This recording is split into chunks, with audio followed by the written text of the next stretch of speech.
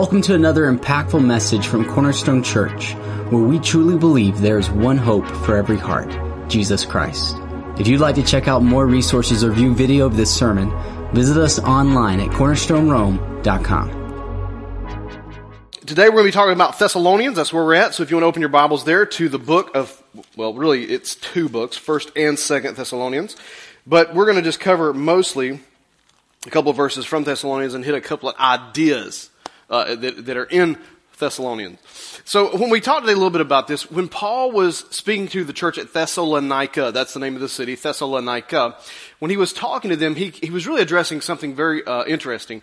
He was really talking to them about things that they should stay static with, or stay kind of consistent with, or committed to. It's so easy today, haven't you found it to be true? It's so easy today to not remain in something. I don't know how many of the cell phone commercials, it's funny when one guy puts it out there, now all of them do the same thing. If you'll join us, we'll give you $200 off your phone if you'll come to us. And so people jump ship and they go to them. And then another one comes back and says, hey, if you join us, we'll give you the new iPhone 13 for free. Everybody, and they get these crazy people to do these crazy ads, and now everybody does the same ad. Because why? They're trying to pull you from something you're committed to. Now, those cell phone contracts are not so easy to get out of sometimes, right? They're trying to pull you out of something you're committed to into something else. And so what Paul was telling these guys is, I want you to stay faithful and committed to that which I have brought you to. In our generation, I'm going to speak very candidly here about a couple of things. In our generation today, especially with our children, they may not understand this because they're in a world where everybody seems to complain a little bit and they feel like they're being mistreated in everything. But in the reality, if you go back to the 40s and the 50s and you ask people, you ask your great-grandparents, your grandparents, whoever, you talk to those people and ask them what did they have to go through.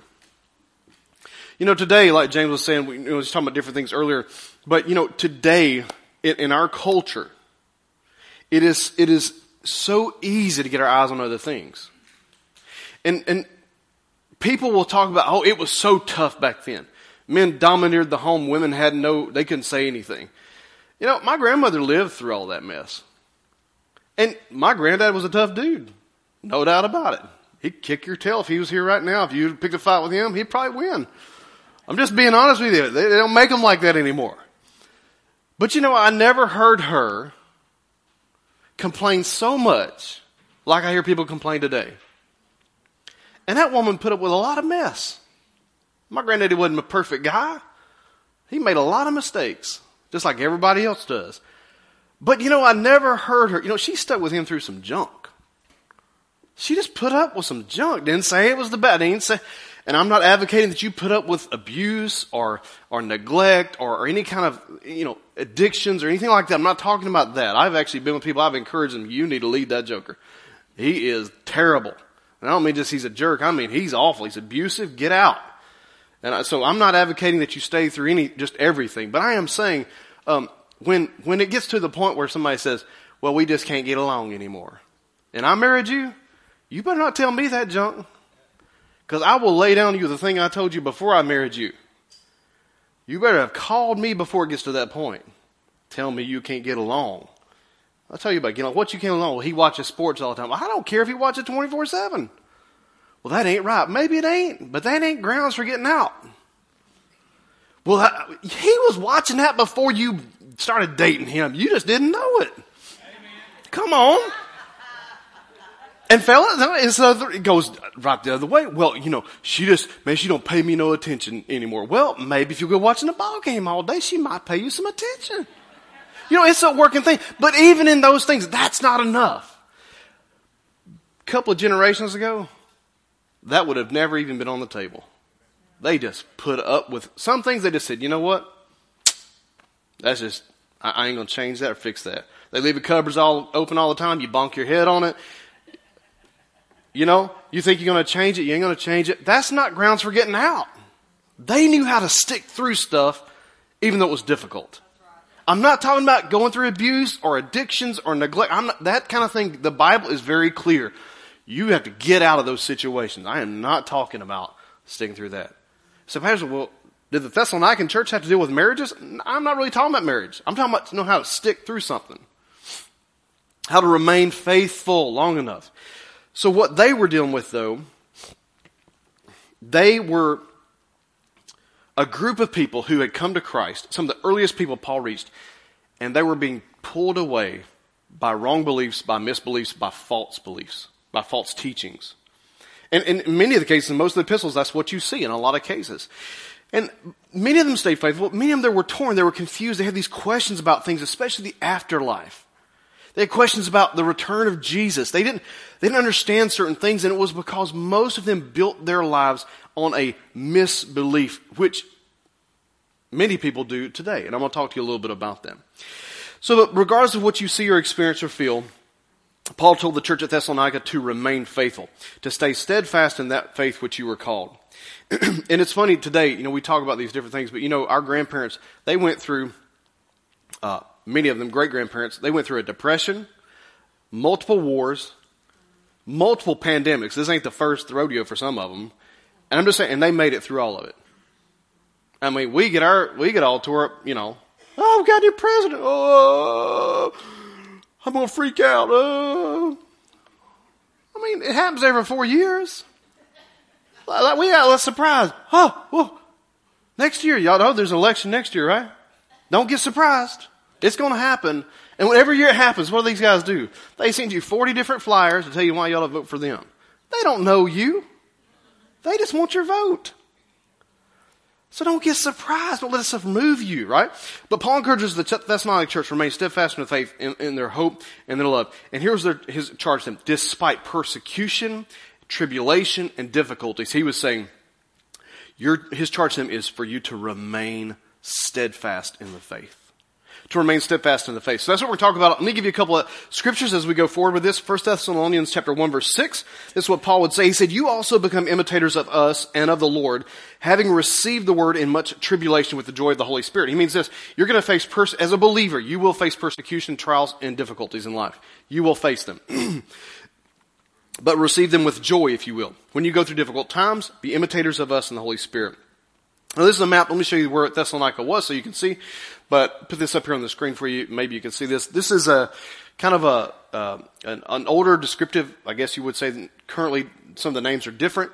But if you see right here, Thessalonica, it's a port city. There's Philippi, that's Philippians. There's Corinth down there. You see the difference, and that's a good bit of distance. Here's Italy with the boot over there, so you get a perspective of where it is. There are the Bereans right there, who Paul talked about. But Thessalonica was a port city. And this guy it was a king of Macedonia, his name was, his name was Cassander, okay?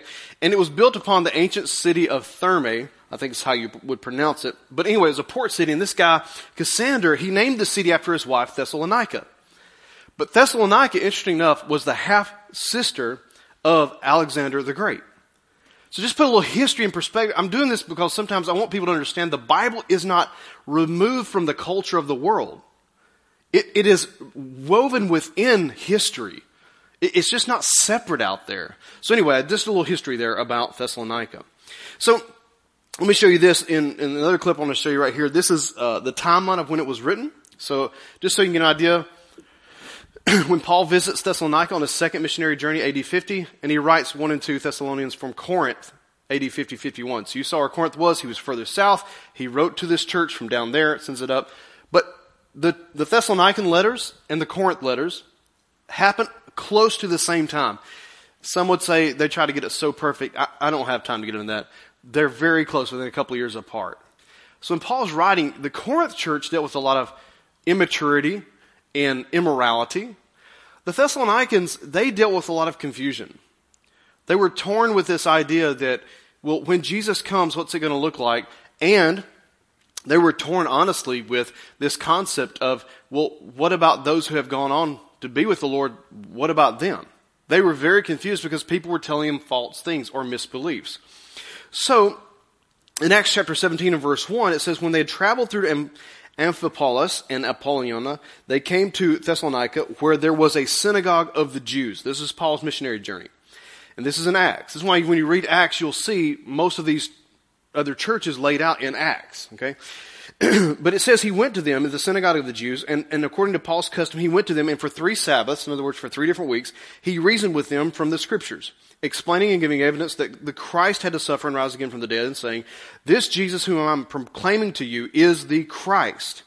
And some of them were persuaded, so that's the Jews.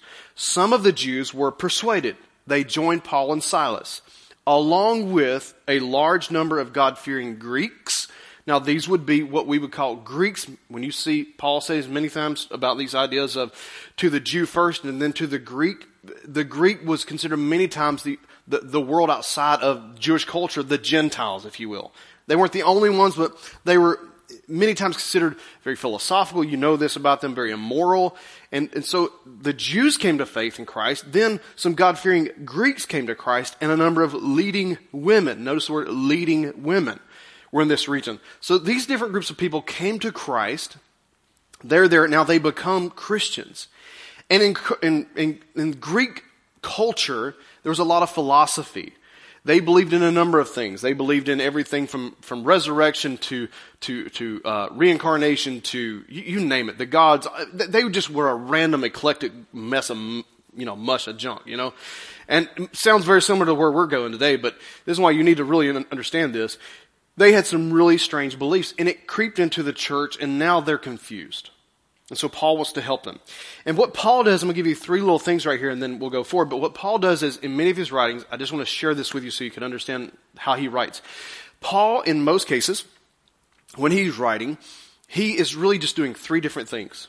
Okay, I'm going to put them on the screen for you, okay? These 3 things pretty much are in the majority of all of his writings, okay? So take a look at this. These are, just put all 3 of them up there for you real quick. He is either forming a new belief in people, brand new, you've never heard this before. He's either forming a new belief in people. Number 2, he's strengthening that belief that you have, or a current belief, or what you already know. He's strengthening it. He wants to strengthen what you know. He doesn't want you to go back. He wants to strengthen it. Or number 3, he's there to correct a wrong belief. In the majority of his writings, that's what you see. He's either giving you something you've never heard, he is strengthening you, or he's going to correct something that you've gotten off track on. That's what he does in every single case. With the Thessalonican church, he's there to correct something. That's what he's going to do. So, more than anything, most people would agree, it is the most important thing that we do as believers is see people get saved. Wouldn't you agree? Probably job number 1 that we have, right, as believers is to see people saved. Don't you agree? There's really nothing more important than that, right? Jesus gave his life for salvation. Therefore, the number 1 thing that should be on our hearts is to see people saved. Absolutely true. But Jesus also said, go into all the world and make disciples. Not just get people saved, but don't just get them saved and leave them on their own, but make disciples out of them. And as important as it is for someone to be saved, it is also important that a church should not just be focused only on salvation. Another key importance is that we would equip saints. You can't do one without the other. If you just equip saints, we get so knowledge heavy that we're just fighting over our favorite Bible studies, and then we're no good at all. Or we don't teach enough, and then therefore we're just reaching a bunch of people for Christ, and we get real confused about what we are. So therefore we need both. It takes both to really be solid. And so what Paul was saying is, man, y'all are doing great. You're reaching people. People are getting saved. But guys, you don't know a lot of stuff here. What's going on? So he wants to equip them in their faith. So Paul tells this church at Thessalonica, he says, I want to correct some wrong beliefs, all right? And this came about because they didn't adhere to a certain teaching. And that teaching was simply this. They did not know how to differentiate between the soul and the spirit. They had done what many people do today. They have combined the soul and the spirit into one. And so what I want to do today is help show you this, because when you read both 1 and 2 Thessalonians, there's a number of things you can read, but to me, this jumps out at me more than anything, is they need to understand the difference that you are not, soul and spirit is not the same thing. They are 2 different things. And if you don't know that, you get real confused when you read the Bible because the word soul is used so many different times. So I'm going to read a number of scriptures, and depending on how quick we can get through this, it will determine how deep we go on the end of it, okay? So if we pay real good attention, and you don't go to sleep on me, and I don't see you sitting out there nodding at me, but you're with me on this, we'll get through it good and quick, okay? But if I see you getting sleepy on me, I'm going to throw something at you, alright? This is the first belief that you need to understand, first and foremost. about who you are. Number one, you are a spirit. I'll put this on the screen for you so you can see this. You are a spirit. You have a soul. And you reside or live within a body. This is a fact. Theological position, if you want to go deep with it, a theological doctrine. Biblical doctrine of the Bible. This is unchanging. No matter who else tells you no matter what they tell you, I'm about to show you from Scripture, you need to understand this. You are a spirit. That's why when you are born again, you are born of the You are a spirit. You have a soul, your mind, your will, and your emotions. It's the part of you that gets more attention probably than most. And you live in a body. He's probably second. Let's just be honest. He might be first. Let's just sometimes. But you live in a body. This is a theological truth. In 1 Thessalonians chapter 5, verse 23, this is what Paul says.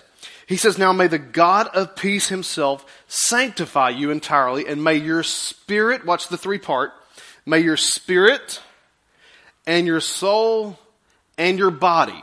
Let's all say this together. May your spirit, may your soul, and may your body. Can we all agree Paul knew what he was talking about? You're a three-part being, right? No confusion about this whatsoever. May they all three be preserved complete without blame at the coming of the Lord Jesus Christ.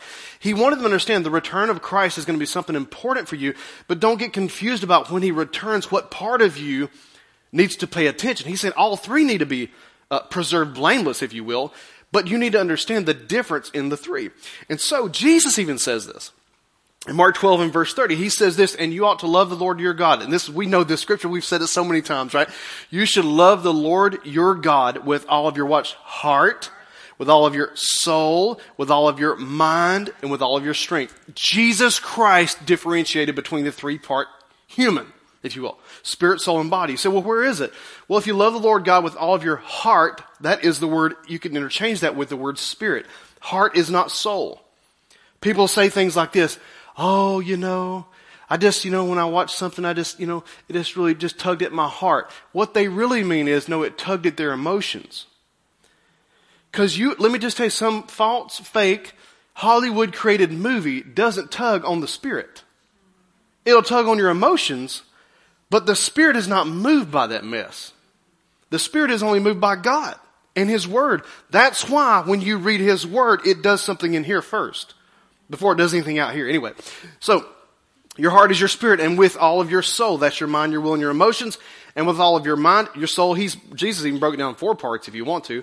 But anyway, your soul, your emotions, your conscience, the part of you that feels, that thinks, that whatever. And he says your mind, that could be your psychological standpoint, the part of you that understands mathematics, before it got weird. And with all of your strength, right? Sorry. That's your physical body. Anyway, apparently that's still going on. So let's talk about each one real quick, okay? Number one, you're a spirit. Number one, you're a spirit. You're a spirit being. You're not born again of the mind or the body, but of the spirit. Of the spirit. Let me ask you a question. Let me just read this. 2 Corinthians chapter 5, verse 17. We'll put it on the screen for you. And it says, if any man be in Christ, or anyone, or any person be in Christ, he is a new creation. Behold, all the old things have passed away, and all the new things have come. Now let me just break it down real quick so we can all understand this. Could he possibly be talking about your body? God help us all, don't you wish he was? If I could have had some control over that, I would have told the Lord, hey man, about 6'4", about 250, nothing but a hunka chunk of man. You know what I'm saying? Like, yeah baby. And one of them GQ dudes, like, you're on the magazine, you know what I'm saying? Like, whatever. That didn't happen. And you can pray all day you want to. You can pray till you cry your eyeballs out. And I'm telling you right now, your body is what you got's what you got. All right? Now you can work on it. You can diet it if you want to. You can change some stuff you want here and there. You can do the best you can. But listen, I'm just telling you right now, that right there is what you got. So he couldn't have been talking about your body. And he certainly wasn't talking about your mind. This is where Christians get messed up. Because they don't know why. I got saved. I cried. Got baptized. But I still have bad thoughts. What does that tell you? Your mind was not born again. But see, if you think, that's why people get hung up, because they think, well, I should think differently. Well, you should, but I'll talk about that in a minute. But it ain't going to happen because you got saved. You're still going to have to deal with some stuff. You got to deal with your body. You got to deal with your mind. But the part of you that was born again was the Spirit. Now, I'm not going to read all this to you, but you can go back and read it later. But in John chapter 3, just write this reference down. In John chapter 3, and verse around, let me see, I'll give it to you. John chapter 3, starting around verse 3, you can go to throughout the whole thing. It's talking about Jesus with Nicodemus. Nicodemus was so messed up with this. He said, how is it possible, when Jesus said a man must be born again, Nick said, how is it possible that a grown man can go back into his mama's womb and be born again? He was so confused. And Jesus actually, it's somewhat humorous. I wish I had time to get into this, but I don't. Read the context and look at Jesus. I underlined it in my Bible because I thought it was so funny to me. He said, Nicodemus, how is it that you are the teacher of Israel? Like, Nicodemus, he's like, well, I went to school, but we've never heard anything like this. And Jesus said, how can you be the teacher? You just asked me, is it possible for a grown human to go back to, do you hear what you just said? How stupid that sounds. And you are the teacher? What is wrong with this place? They talked further, and Jesus explained to him about the Spirit. That which is born of flesh is human, but that which is born of spirit is spirit. He said you must be born of water and spirit, which if you go into this a little bit deeper, it's very interesting. This is why Satan really has no authority over here, because he's just a spirit. He was not born of water. Jesus, this is so cool. Jesus was born of water, and he's also the Spirit of God. He came in legally. Satan came in illegally. He just runs around here trying to tell you you're not a good Christian, tries to lie to you, steal, kill, and destroy. But he's just a spirit. Everybody gets all spooky, spirity around Halloween. So let me just tell you something right now. He's just a spirit. He has no authority, no claim. He tries to. But Jesus is the only one that came in the right way. He said, I'm the good shepherd, and I come through the gate. And I come in and out, and I take care of my sheep. My sheep know my voice. They hear my voice and they follow me. You don't have to follow the devil. He's a liar. He has no authority here. He came in illegally. He just tries his best to get people afraid and do crazy stuff. But I'm just telling you, Jesus, he came in the right way. Born of a woman. Satan didn't do that. He tries. That's why you hear things when Jesus cast out demons. He tries to get into a body. He tries to do, but it never lasts. Because when the body's gone, he's got to find something else. So you understand what I'm saying? He has no real authority at all. You need to know that. But anyway, you've been born of the Spirit. Everybody got that right? Number 2, the soul. Let's go through the soul. The soul is the mind, the will, and the emotions. In its easiest explanation, your soul, your mind, will, and emotions. When you see the word soul, many times sometimes when you see the word spirit, it means soul. You just have to look up the word and know which one it is, because in their context, it was meant, in their way, they understood what this meant. In our culture, we don't understand the same thing. But soul is your mind, it's your will, it's your decision-making process, and it is your emotions, okay? So, this is why I can prove to you your mind is not born again. In Romans chapter 12, verse 2, it says, do not be conformed to this world.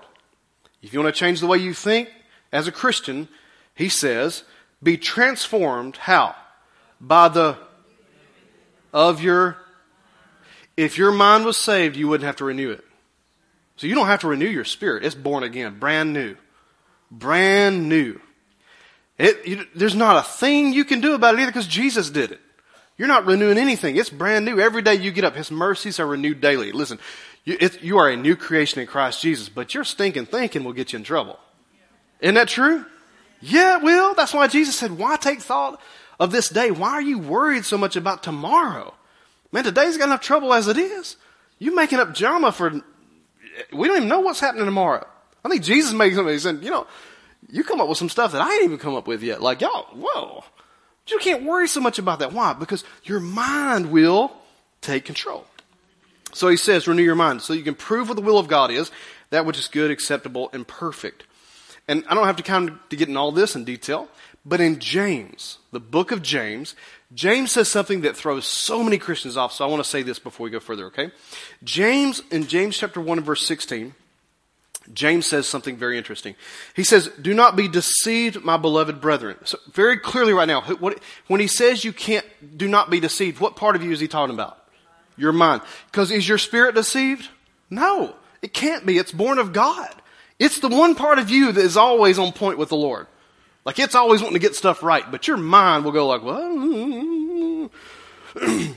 So every good thing, he says, verse 17, every good thing given and every perfect gift is from above, coming down from the Father of lights, with whom there is no variation or shifting of shadow. In the exercise of his will, he brought us forth by the word of truth, so that we would be a kind of first fruits among his creatures. That's salvation. And he said, this salvation, you know, my beloved brethren, but everyone, must be quick to hear, slow to speak, and slow to anger. For the anger of man does not achieve the righteousness of God, obviously. And that comes out of a fleshly response that is without a renewing of the mind, when the flesh is in control. Anger does not produce the righteousness of God. We know that.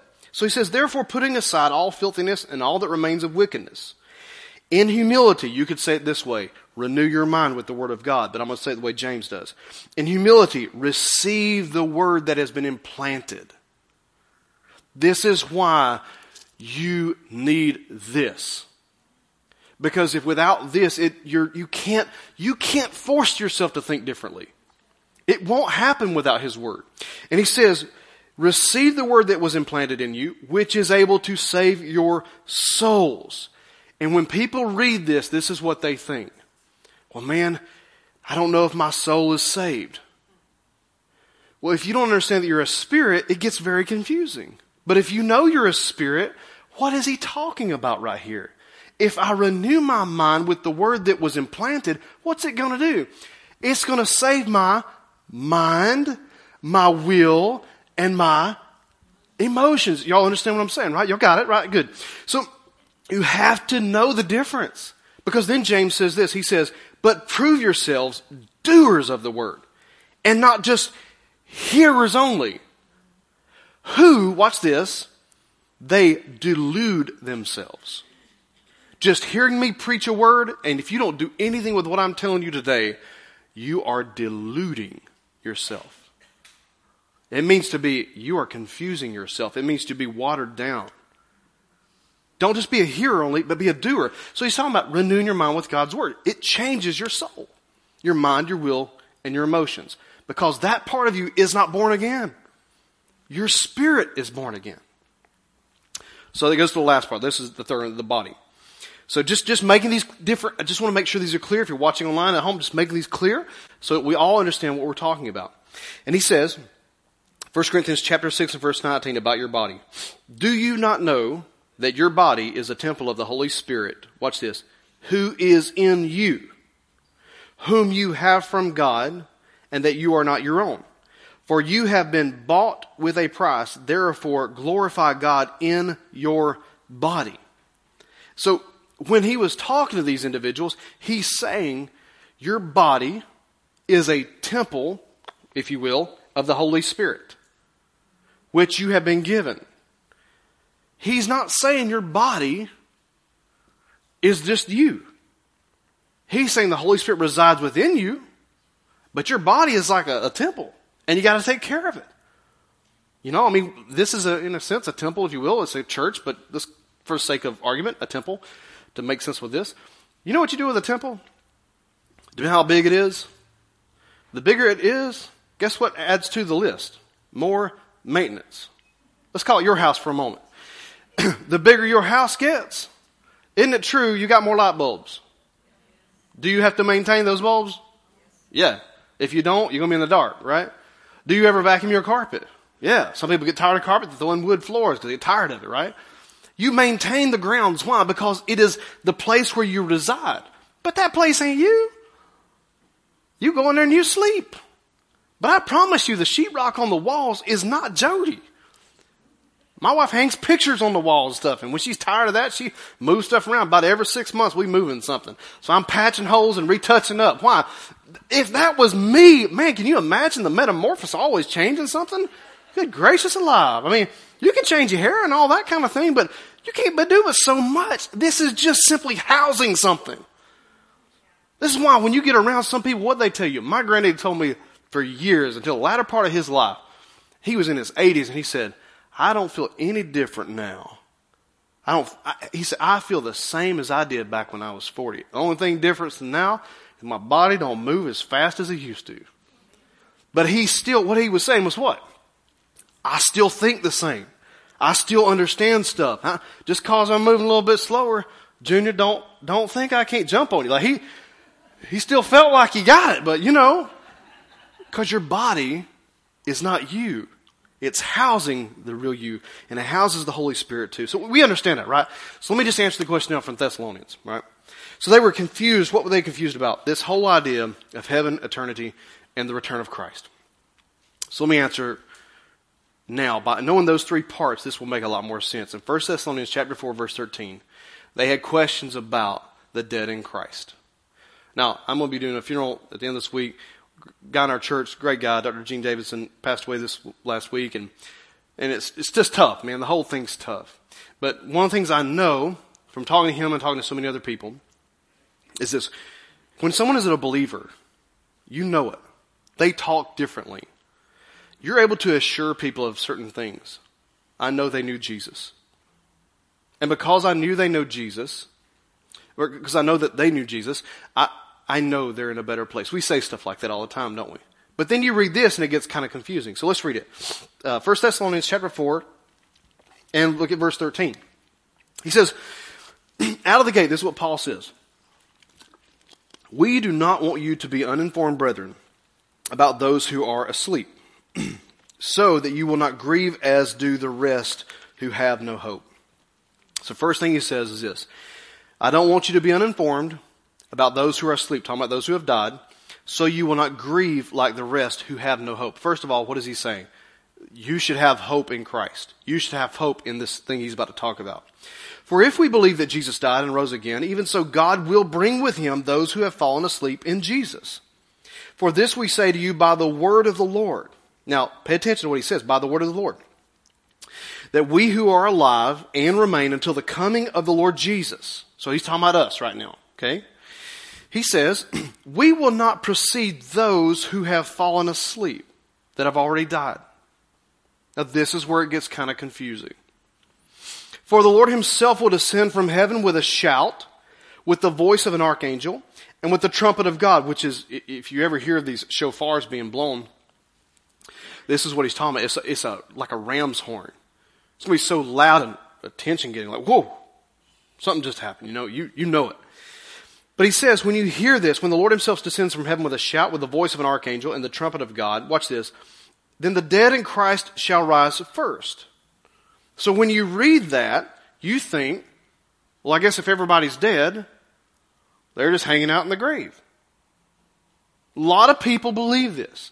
A lot of people think, well, if somebody's died, they must, because they read this, they think, well, I guess, my grandfather who's dead, I guess, going on to be with Jesus. We say that, but then we read this and we think, but yet, how are they going to raise from the dead if they're with Jesus? This is why you know the difference between the three parts. Because if you don't, you'll think, and if you're claustrophobic, this might freak you out right now. You know what I'm saying? Like how long will I be there? Jesus, please, you'll be praying more than you ever prayed in your life, man. You'll be knocking on stuff, if you could or whatever. Golly mercy, that'd be awful to think about that. Stuck in the dirt for like however long till Jesus gets ready to come back. I mean, he ain't in a hurry, it don't seem like. So he says, then we who are alive and remain, so now he goes back to you and I, right? We will be caught up together with them, those who have died, in the clouds to meet the Lord in the air. And so we will always be with the Lord. Then he says, therefore comfort one another with these words. Let me tell you something right now. It is not comforting if you think your parents, your grandparents, your loved ones are sitting in the dirt until Jesus returns. That is not a comforting thought. Does that comfort you? So you have to use the context of Scripture and understand what is he talking about. Paul would not be saying this and for us to think as a believer, well, when we're buried, that's it until Jesus comes back. But if you understand that you're a spirit, that you have a soul and you live in a body, this will make much more sense. Paul says it like this in 2 Corinthians 5, chapter 6. Look at this. He says, therefore, being always of good courage, my brother, knowing this, that while we are at home in what? Right there ought to tell you enough that your body is just simply a housing unit. While we are at home in the body, we are absent from the Lord. Is that not true? Every one of us in this room right here, I know Jesus is with us. I know the presence of God is with us. I understand the Holy Spirit is with us. I understand all those theological I get it. But you know as well as I do right now that the glory, the Shekinah glory, the presence of Almighty God in the throne room of heaven, you are not in that place right now. Can I get an amen? If we were, Pastor Jody would not even be preaching right now. We'd all be just sitting flat on our face before the Lord for who knows how long. Now, is He here? Yes, He's here. But we are not in His exactly. Do you understand the difference, right? Then Paul says, while we are at home in the body, we're absent from the Lord, for we walk by faith and not by sight. We are of good courage, I say, and prefer rather to be absent from the body and to be at home with the Lord. So what Paul is saying to all of us, and this is to make this very clear, is that to be absent from the body is to be present with the Lord. How does that happen? Well, if you know you're a spirit, that's how it happens. If you believe that somehow you're intertwined and your body is a part of you and you're kind of a conglomerated thing, then you, like I said, if you're claustrophobic, good luck with that. When you leave this world, your spirit goes to be with Jesus. If you're a believer. I know nobody likes to hear this, but if you don't know Jesus, you're going to hell. I know no one likes to hear this stuff. I wouldn't dare say that. At what point did we as Christians get so concerned with what people think that we forget to tell them the truth? There is a hell. There is a real devil. There are demons. There are evil spirits. And I'm telling you, people joke about it and act like it's not true. And Christians just kind of tiptoe around it because we don't offend people. I'm telling you. You look around and see the evil in this world and tell me there's not? There is a hell. And if you deny Christ, you will go there. Oh my gosh, I wouldn't say that. What's the difference between saying that and saying if you know Jesus, you're going to go to heaven? What a glorious, I'd rather have this.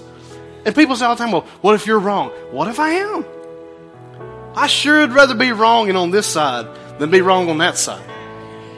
I mean, because you can't prove it either way. You got to believe by faith in all of this. You just can't. And nobody, they say they're digging holes down and stuff and they don't know. People say all kind of stuff. Well, we can't find this. I don't know. We're in the stratosphere. We don't see anything. It's all by faith. I'd much rather trust Him. And if I get there and I'm wrong about some of the stuff I'm telling you, at least I'm on that side of the wrong instead of this side. That side over there sounds awful. But you go to be with Him. Why? Spirit departs from the body. The body goes into the ground. And then your mind in the same place. Because it's an organ. So, well, Pastor Jody, well, how then and why do these bodies come up out of the grave? It's called the resurrection. There was a resurrection that Jesus had. There was a resurrection even in the time of Jerusalem. When He was resurrected, there were other people that came up out of their graves. There's already been one. But what's going to happen is the Bible teaches us that you're going to get a glorified body. That when your body is resurrected, it's not just going to be like, you know, if you go home to be with Jesus and you die before He comes back, your body gets resurrected in a sense, and He does this miracle work in your body that's no longer dominated by fleshly thoughts and the temptations of this world, but He turns it and transforms you just like Jesus, and you're going to have a glorified body. Jesus has a glorified body. You're going to have a glorified body. And the thing is, if you're alive when Jesus comes back, they going first. You want to see it. Wouldn't that be a sight? Whoa, there's Uncle Joe. Well, check that out, man. I bet there's going to be a lot of people praying real quick if they see that. Oh, Jesus. Oh, what was that? John 3:16. Yeah, they're going to go fast. I got it. Please, Lord. I mean, it's going to freak people. It freaked people out in the time of Christ. Now, while that happens, you're going to see it. And Paul says, you're not going first. They go first. And you're going to see, oh, check that out. And all of a sudden, he's going like, woo, woo, woo. You going next. But you ain't going to just have this. He's going to transform your body too. You're going to get a glorified body. Because I'm telling you, this right here in its state does not get to go into the presence of God. This right here, the thoughts we have, all that junk, it's not going into the presence of God, because it cannot.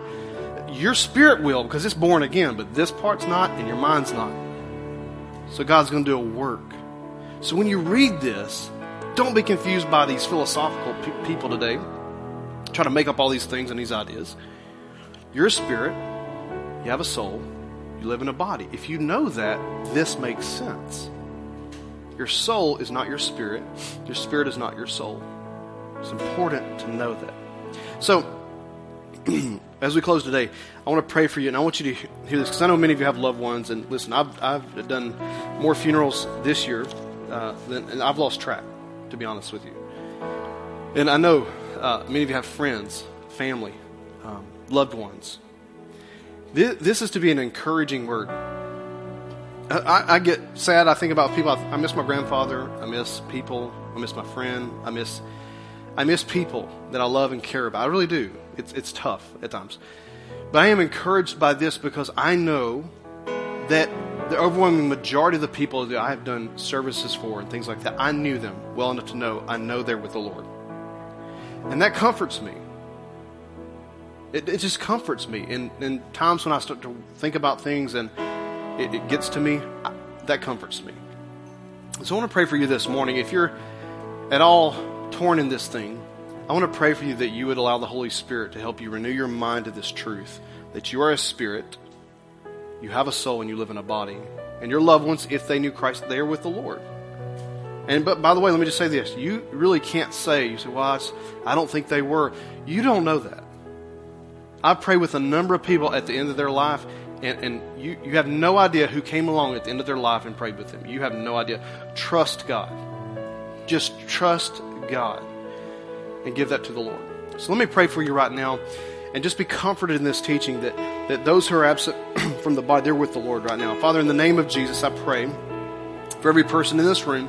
Lord, I pray for them, and I ask you to give comfort, to give peace, to give joy, Lord, that we can trust you, that our loved ones, our families, those that we have gone before us, they are with you. They're in the presence of Jesus. I thank you, Lord, for that. So encouraged by that word, Lord. And I pray that you would help each of us in this room understand the difference between that we are a spirit, and that we have a soul, we live in a body. It's so important to know that, God. I pray, Holy Spirit, would you please teach, help explain whatever I left out or whatever I didn't make clear in Jesus' name. Holy Spirit, you're the teacher. Would you make it clear in the name of Jesus? Lord, I pray today for every person in this room, for those watching online as well, with our eyes closed, no one looking around. If you're watching online as well, you're listening, you're watching online, you're in this room, you say, I don't know Jesus, I have never accepted Christ, or maybe you're just unsure about your walk with the Lord. I want to pray for you right now. This whole church will pray with you. But if you're here and you say, I don't know Christ, you say, Pastor Jody, I'm not sure.